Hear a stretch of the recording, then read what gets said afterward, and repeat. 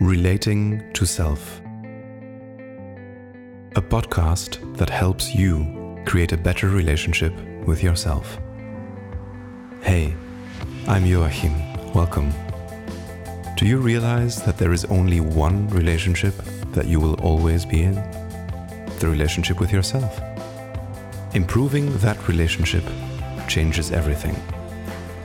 On this podcast, I share my thoughts and I invite real people to have vulnerable conversations about how they relate to themselves and what we can learn from that. In today's episode, I speak with Galy, who takes us through her extensive list of self-love practices. Enjoy. Hey, Galy. It's lovely to have you here. Hello, Joachim. It is very lovely indeed. Yes. So, as is my custom, I will tell my audience who you are to me, how we met, and then you can maybe introduce me in your own way after that. So, Galy and I met in Berlin for the first time, and I think it was about 2 years ago. I'm very foggy with dates. Galy is part of this international network called Sandbox that I'm also part of, and that quite a few of my guests so far have been part of, really. And when I was in Berlin, I had tickets to my favorite dance company in the world, which was Rosas by André Keersmaker, Belgian company, that I've had the pleasure with to actually dance with, or well, sing and dance with at some point in the past. But they had a new piece based on the Brandenburgse Concerti of Bach. And then I asked if anyone wanted to join me, and Galy was very excited to join me for this performance in Berlin. And then we did that, and it was a lot of fun. I remember we had a really nice conversation as well afterwards. And then since then, we stayed in touch, and every time I'm in Berlin, we go for a coffee or for dinner, and we have a nice conversation. That's Galy.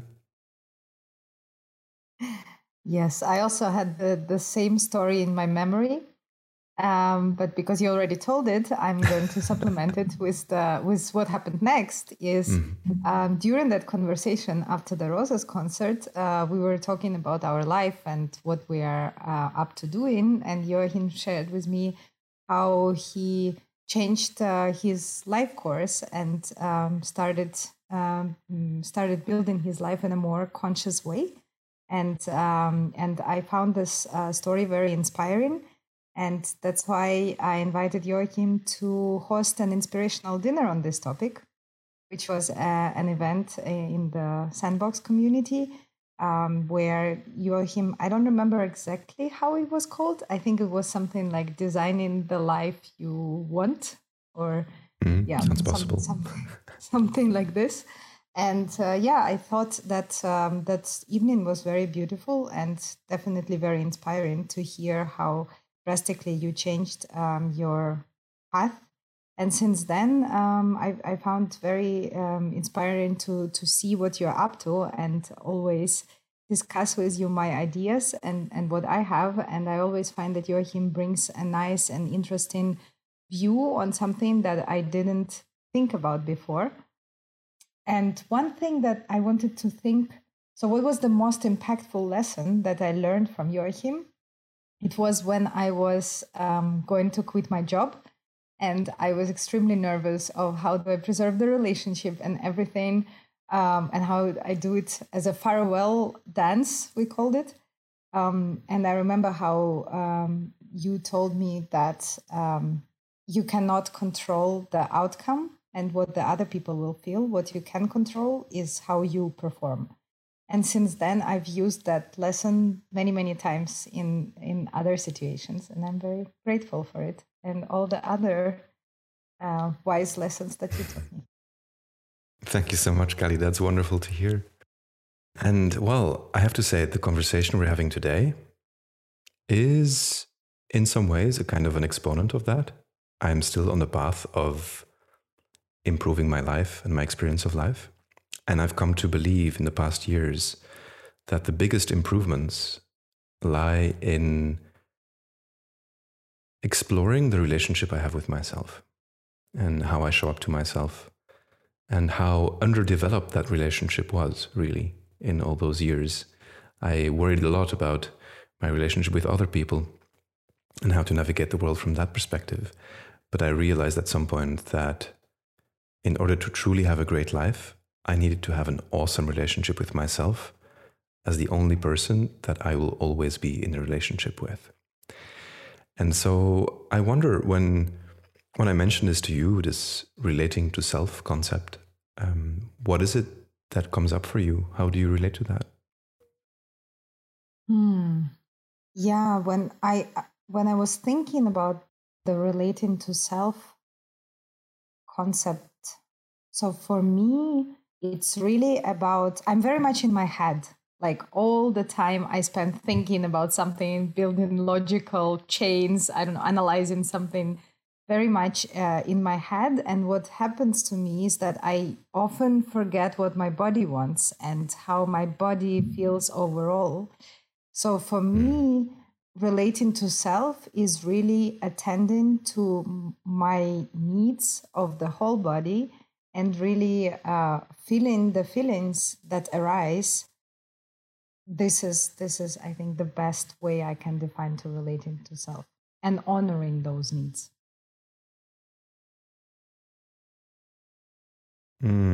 That's beautiful.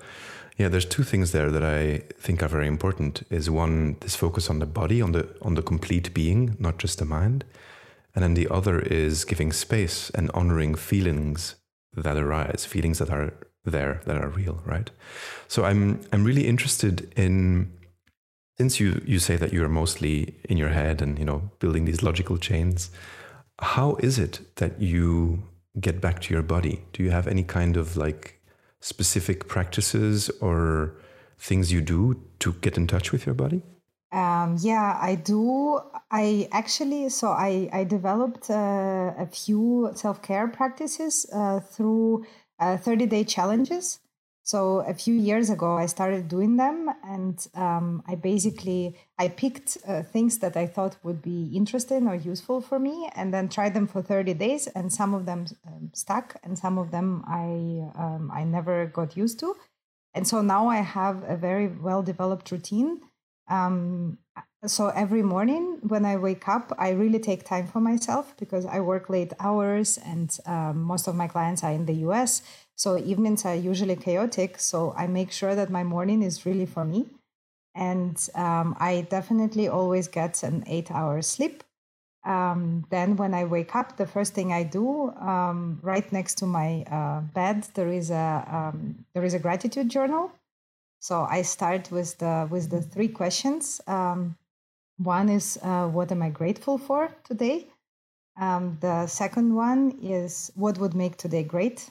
To really think about intentionally of what I want to achieve today or whom do I want to see, and to make some plans that are outside of work as well.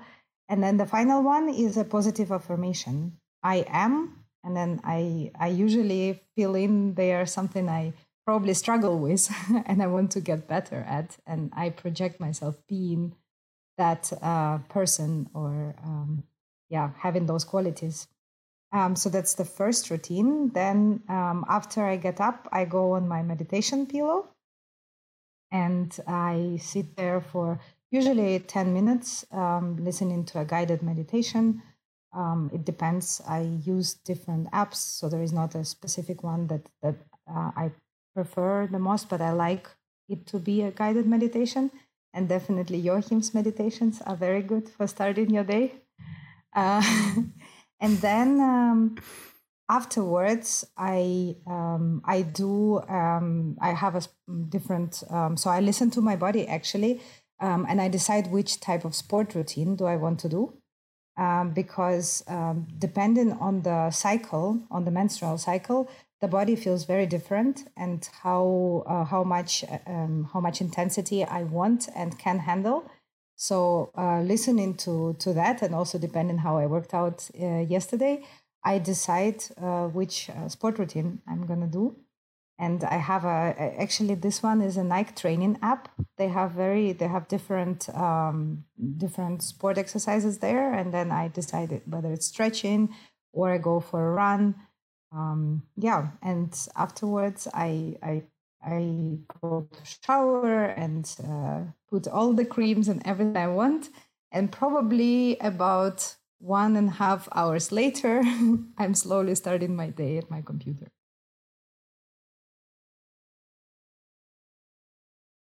Wow. So this is so rich. There is so much to dive in there. I love it. The first thing I want to ask is, you mentioned that you learned some of these routines through 30-day challenges that you felt attracted to. And then you said that some of them stuck and others didn't. And I'm actually really interested to hear about the ones that didn't work out. What was it about the routines that didn't work for you, or what were they? So there was one was sugar-free challenge. I actually did it for half a year. It stuck for half a year. And then, but I love sugar. And then when I went to travel, I was like, I can't be traveling and not tasting all these desserts in different countries. So I just gave up that. And I decided the life is too short for giving up all your little sins. So that one didn't stick. And there was another one, which I think is still such a good one, is going to bed before 10 p.m. But I am a night owl and I end up having calls. I mean, now I end up having calls until 10 p.m. So it's just impossible to do it. But yeah, I would love to come back to that one. Okay, great. Yeah. And then if I recap your morning routine that you use to check in with your body, so basically it's get enough sleep, gratitude, meditation, and then sports. Wonderful. And is there anything that you do during the day to keep the awareness of where your body is at during the mind work? This is definitely a weak spot. So I do take time for lunch and a coffee after lunch, and I actually recently bought a very nice coffee machine. So while I enjoy that coffee, I definitely check in with my body and feel into it. But afterwards, to be honest, I'm not proud of it. But the whole day, the rest is just fully in my head. And the only time when I actually check in with my body is, for example, when I am working with a coach. We work with a leadership coach at work, and he starts the coaching sessions with 3-4 count breath, and then asking you how you feel, and it's 3 unarguables. So you say what sensation you're having in the body, what emotion you're having, and the thought you're having. And this is basically the only thing that brings me back to my body. And I do these sessions about once a week. And that's when I discover, oh, my jaw is clenched, my back hurts, or whatever else was happening. Usually it's some negative sensation that I ignored for many hours. Yeah, that's...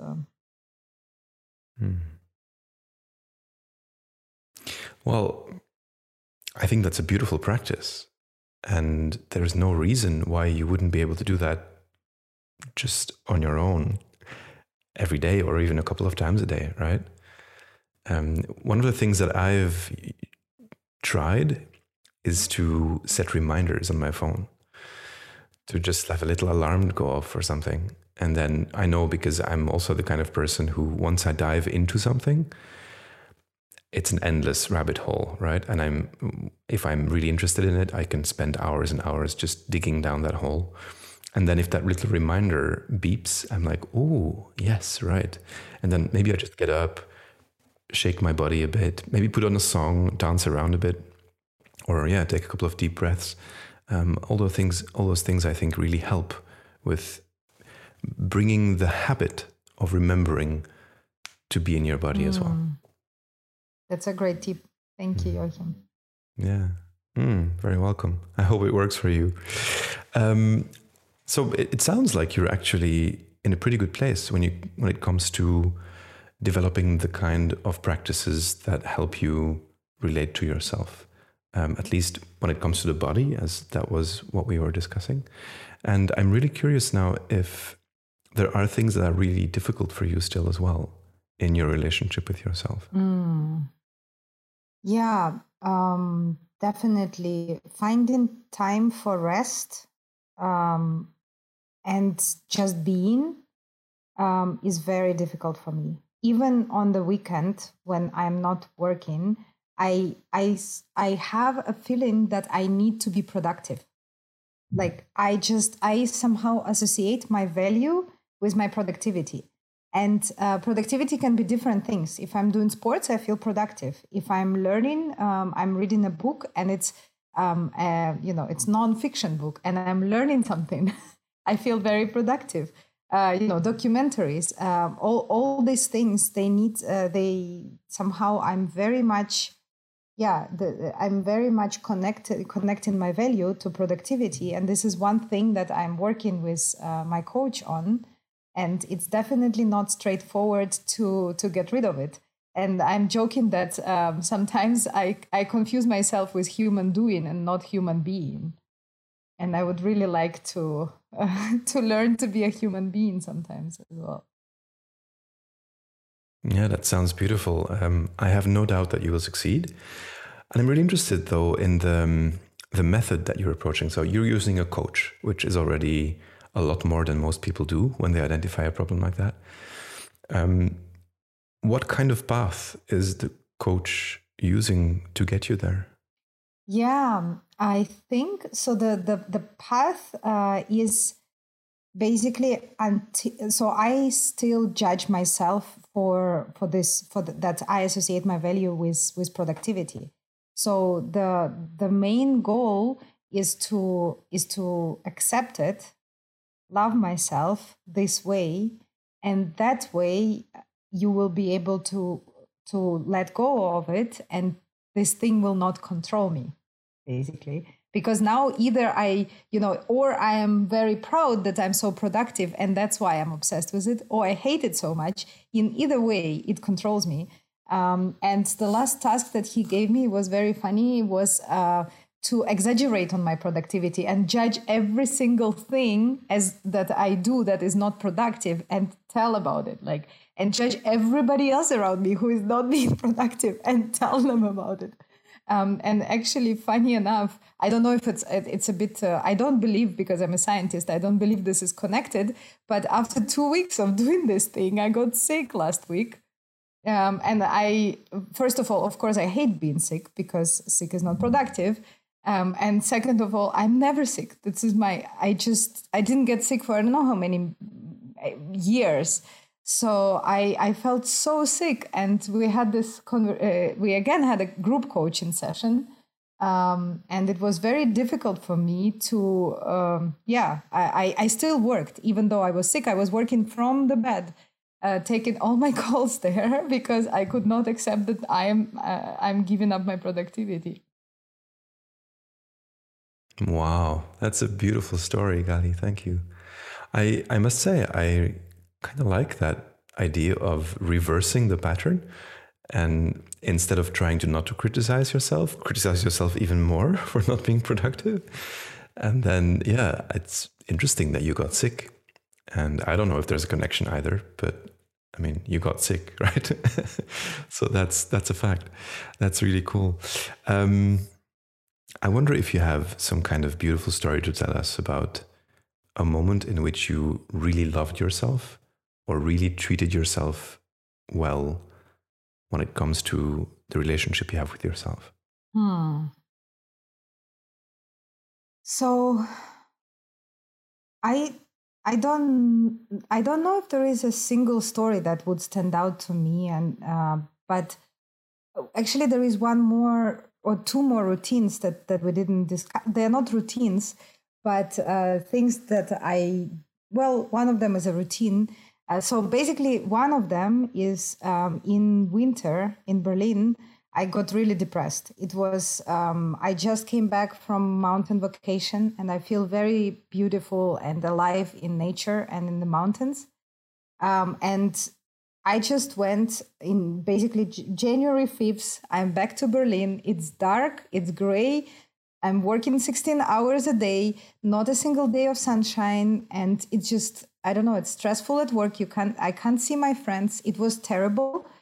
And after 3 weeks of this, I just felt very depressed. And I'm not I don't associate myself with being a depressed human being, and I like to be happy and, I don't know, energetic and run around and play. And there was just no room for play. And of course, it was also impacting my relationship with my boyfriend, because we are locked in together and there is no way one person can meet all your needs. And it's also not, it's not his job to meet all my needs for play when everything around is just gray, dark, and overwhelming. So a friend invited me to the secret Telegram group it's called Tree Dancing. And now there is more than 2,000 people there. And basically what happens is that they meet in different parks, like they post random location on random days. And everybody downloads or plays the same Spotify playlist that one of them prepares. And it's, basically everybody has their own headphones, so you cannot hear the music. But there is, 50 people dancing in the park in winter in Berlin. And from the first time I did this, I just fell in love with this activity. So I think I did it last weekend of January. And since then I haven't missed a single weekend. I've been there every Saturday in Hasenheide Park. I'm dancing with a bunch of strangers that I don't know. And I feel such joy and I don't know. And I just really let myself go. And sometimes it's raining, sometimes it's snowing, and sometimes it's sunshine. But it's such a beautiful feeling of freedom, community, without and joy. Yeah. Wow, I love that so much. There's so much there that plays into it as well, right? There's the body movement. Just moving your body makes you feel better. There's music. Music is a very powerful way, I think, of making ourselves feel better. But then, like you said, it's community and it's connection. And you do something that is a bit crazy with other people. And the fact that you don't know them makes that even more interesting almost. It's like, this group of strangers who suddenly agree to do the same thing at the same time. I think that's absolutely wonderful. And this is so Berlin. I mean, this is the kind of activity that I really associate that could only exist in Berlin, it feels. Wow. Yeah, I really like that. I think in general, also for me, dancing, as I said, or just moving my body around on some music is something that really helps me navigate my relationship with myself. And I would say it's also a very powerful antidepressant. Like, every time I feel a bit down, if I put on some music and I start moving, I always feel better. And so, wow, well done, Galy. I think that's a wonderful, I think it shouldn't be a secret. They should make that Telegram group public or something. This should be shared with everyone. Actually, that's what I was thinking, that we should post a link to this, because they do satellites as well. You can also do it from your home, and the playlist that they put, they are always only for 1 hour. They have a nice ramp up and then high energy and ramp down. And people celebrate their birthdays. People put an Italian playlist. You can see the soul of people, and I think it's a beautiful group that needs to be that needs to have people from everywhere in the world and not just Berlin. Amazing. Well, I think I'm going to ask you next time you do it. Let me know in secret. I would love to join. I think that's amazing. Wow. So, wow, you have a lot of practices going, right? From the gratitude to the physical practice, meditation, now also dancing. Is there anything that you would still like to add to the way you navigate your relationship with yourself to improve that relationship? Yeah, I was thinking about it. So it's really not a routine, but it's more my mindset. I grew up in a very strict family, very loving, but also very strict and demanding. When I was thinking, what is the one thing that I would like to improve is just be more gentle with myself and more kind with myself, because I am so strict with myself. I'm so demanding. I want to do everything perfectly. I want to look good and I want to be healthy. And every time I can't eat, I can't eat French fries unless I just did a 2-hour workout, because I'll hate myself. I'll tell myself that I am a fat pig and how do I deserve doing something like this? I hate ice cream because I think it's unhealthy, but I love it actually. But I convince myself that I need to follow some type of standards and live up to this both performance, but also the way how I look needs to be very, very particular in Ukrainian standards. I think it's definitely not contributing to self-love. It's actually, if I think about it now, I almost should take the same approach as with this productivity and say, you know what? You don't want to be fat. Let's just gain 10 kilos and see how you feel. And then until I accept and love myself, being fat, I will not be happy in my own body. That's absolutely true. I think the number on the scale doesn't matter for that. It's all in the mind, right? But you highlighted something else that I think... Oh, sorry, go for it. No, I just had this crazy realization that, and it's from the society. So in Ukraine, like all this, the body looks are very much shamed, and it. One of the questions that my mom asked me when I was sick and couldn't eat for 4 days, well, she was very concerned and she was giving me advice of like which pills I should take and how I should take care of myself. But then one question was, "Oh, you must have lost some weight, so good for you." And I just thought, this is insane. Yeah. How the own mother who loves me still thinks that the aspiration is to reach some specific body body type. Yeah, and that highlights another thing that I think is really important and that you just mentioned, which is this relationship to your parents, right? Or let's say in a broader term, the relationship to the environment that you grew up in that gave you the image of who you were supposed to be, and that maybe told you certain things were not okay and other things were desirable, whatever it is, whether it's productivity, whether it's a certain mindset, whether it's a certain look. And I think we had a conversation about that also on the podcast with Roel quite extensively. There is so much to explore there. And of course, there is, in traditional therapy, that is something that people explore a lot, this connection to the parents, to the father, to the mother, and so on. But I think there is also a lot of value in examining that from the perspective of how you relate to yourself. For me, for example, I have found that a lot of my, let's call them critical voices inside of myself, are actually projections of the voices of my primary caretakers, my mother and father, who, told me things as a child, like, this is not good, this is good, this is not good. And so in my mind, I keep repeating those things. And it sounds like maybe something similar is going on with you when you think about eating ice cream or whatever it is. And then maybe you hear that voice that was put there by your mother. So then my question would be, do you have any kind of deliberate practice where you try to renegotiate with yourself what you believe about yourself in the light of what your parents made you believe? Yeah, and I actually try to renegotiate with myself, but also with my parents. So with myself, you still have hope. Yes, and they did change a lot. I think we've both grown a lot in our relationship. But this is a different topic of we can explore later. But with myself specifically, so what I do is at the end of the week, I always journal of how the week went. At the end of the month, I journal how the month went of the review of my 4 weeks, and then quarterly review, and then yearly review. So, and I think there it really allows me to see my patterns and to relive the emotions that I couldn't live during when they happened. either because it was too painful or I didn't reflect on it, and to really think, why is it so?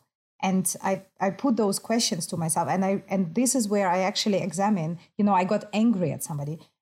Is this the way how I want to be relating to other people? What triggered it? What was in me that led to this? What is my learning from this situation, and how can I apply it next time? Yeah.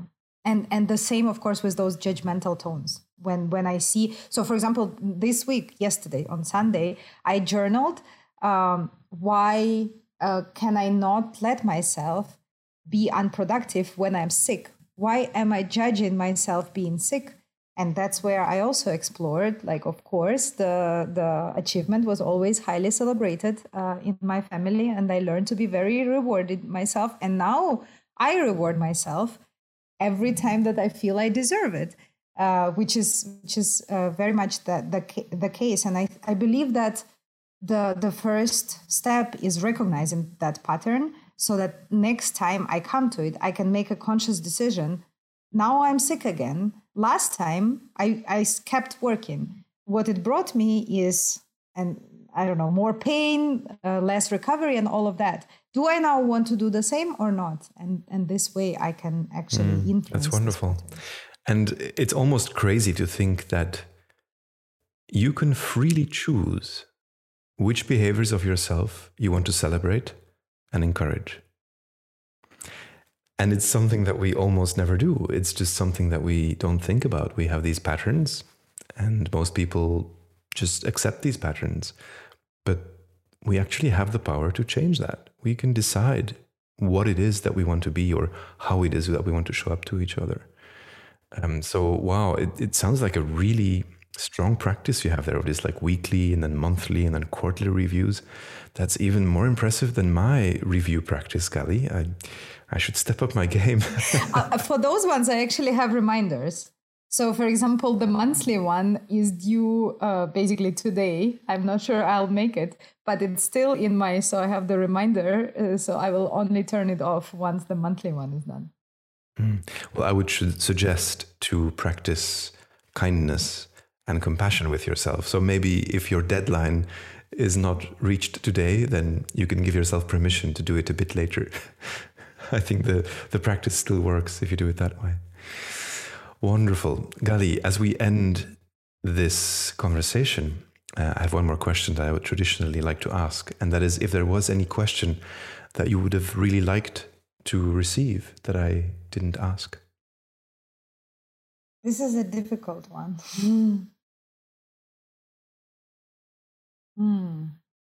I almost feel like it's not a question that I want you to ask, but it's a question that I am like this productivity question that I'm struggling with, and that I want to ask you. How do you learn to, I don't know if you have the same with productivity, and how do you learn to dissociate your value from any action or any standards that you want to hold yourself accountable for? That's a really good question. I am not sure I have a fully formed answer, but I can give you some of the mindset shifts that I have used for myself. I think I was forced to do this in a certain way because I went away from my original path in life. I was a musician, I was a composer, and I wanted to become an opera composer, basically. And then once I did that, I realized that that was not really what I was searching for anyway. This drive that I had to always go one step further was basically an illusion. It was something also instilled in me by society, this idea of always reaching the next level somehow. And then when I had reached that pinnacle, I guess you could say, of having written an opera and then a second opera and whatever, I could not do anything else than renegotiate with myself what my value was about, because I felt there was no more next step to reach almost. So instead, I had a bit of a crisis around this, and that went on for quite a while. And I think that for me, the important thing became much more about how I relate to people and to myself. Instead of what am I creating, what am I doing, the question became, how kind am I? How am I treating people? How am I showing up to people?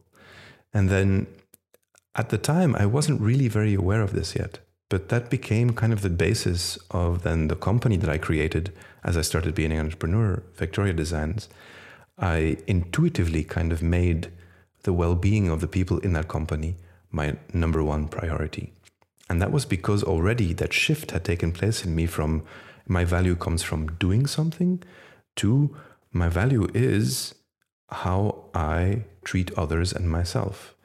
And I realized not that long ago that that is because of an alignment of my value system. So it's all about making sure that how you perceive your self-worth, your own value, is aligned with what you actually value in the world.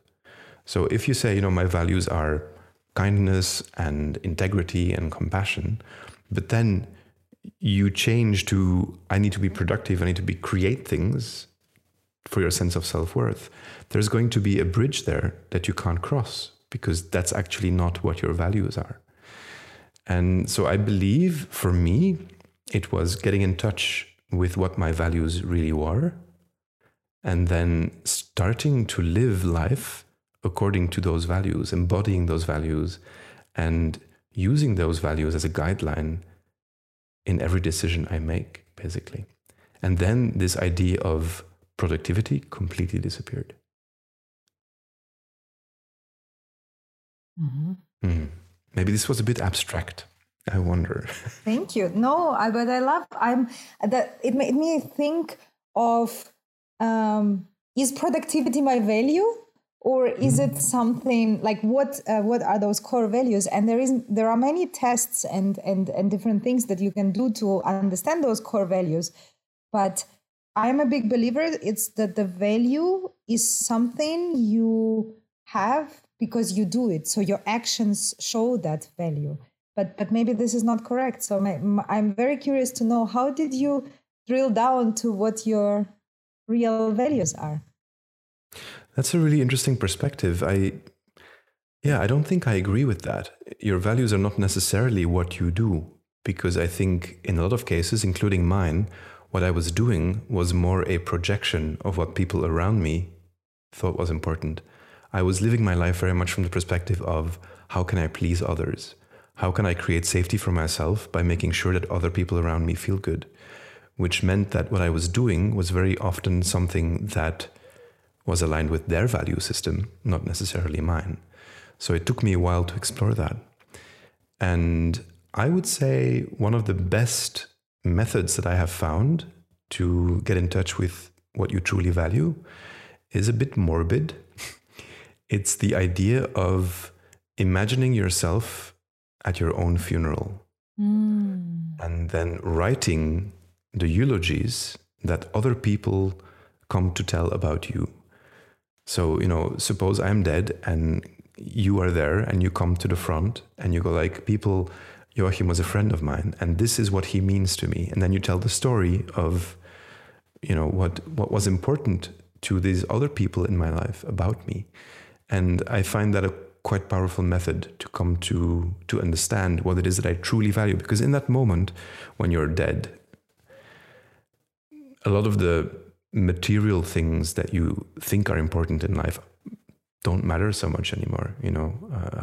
How many hours of work you have done that week, or how many reports you delivered, or how much money you earned, or which kind of car you have, all these kind of things completely fall away. And you can focus on what's truly important for you, what you really value. And so for me, that was a lot about kindness and compassion and being seen as someone who supports others. So that's what I'm doing now. Beautiful. This made me think about the question that I want to be asked. It's connected to also the fear of death. And to relate into self. because, as you know, I work in a mental health startup where we are developing biomedical treatments for different mental health diseases. And part of our portfolio, big part, is psychedelic treatments. And that's where basically I don't know if I want to be asked, but I want the scientists to research more on the impact on psychedelics on our relating to self and also to the world. Because there are some impressive studies, like, for example, terminally ill cancer patients that get that diagnosis, and then they know that they will only have a few months left to live, that develop very severe anxiety. And there was a trial from Johns Hopkins University that showed that after psychedelic treatment with psilocybin, so the component of magic mushroom, they had impressive results of people basically completely living through their fear of death and discovering the other way of looking at it and getting very inspired. So, and of course, I'm a proponent of using psychedelics for mental health and for as prescription medicines, but I think they hold a tremendous potential for people both rediscovering their own relation to self, their relation to their own fears, to getting more into their subconscious, and to also treating their patterns of rumination, like in depression and different, very, very static problems, basically. Yeah, I know there's a lot of stuff going on in that area. I have quite a few friends who are working in that area and experimenting with that. That's one of the things I've never done. I've never taken any psychedelics in my life. I've thought about it, but I guess that's not enough. And who knows, maybe at some point in my journey, I will feel that I am ready or drawn to that. But so far, that hasn't happened yet. And meanwhile, you can consider enrolling in a clinical trial as a healthy volunteer. Yes. Maybe that's a good idea. After COVID, we can maybe present even some kind of like COVID treatment through psychedelics. In terms of like the mental component. Yes. Yeah, there are studies on mental resilience, psychedelics for mental resilience in healthcare workers. I know that there were some proposals on it in Boston.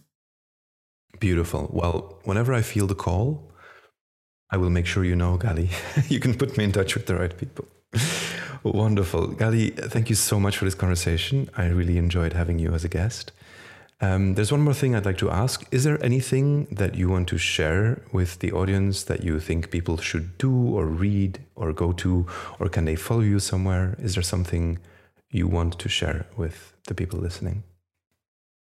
Yes, I think I will send you the links afterwards. But a couple of things. One was I'm really grateful for my reflection routine to Kyle, and I will share the website where people can download a yearly reflection guide. I personally go for a deep dive. Takes me a couple of days. So if you're a real nerd, that's definitely for you. But there are some lighter versions. And I find that those questions, they already make you reconsider many things. So that's definitely beautiful. Then I know you had Hanin on your podcast. So Sex Homework Society website and course, definitely highly recommended. And it was also your recommendation. So thank you for it. People should learn more about psychedelic medicines. So reading Michael Pollan's book, How to Change Your Mind, is a great way to get into the field and support all the nonprofits that are working very hard to bring them. So I'll share those and also my company's website to see what the latest advancements are. Amazing. That's wonderful. Thank you so much, Galy. Thank you, Joachim. If you've enjoyed this conversation, please subscribe to the podcast. You can also read more of my thoughts on Twitter. I will post a link in the description. And if you are interested in improving your relationship with yourself, please subscribe to my email list at relatingtoself.com. I will then send you meditations, rituals, practices, and more of these beautiful conversations. Thanks.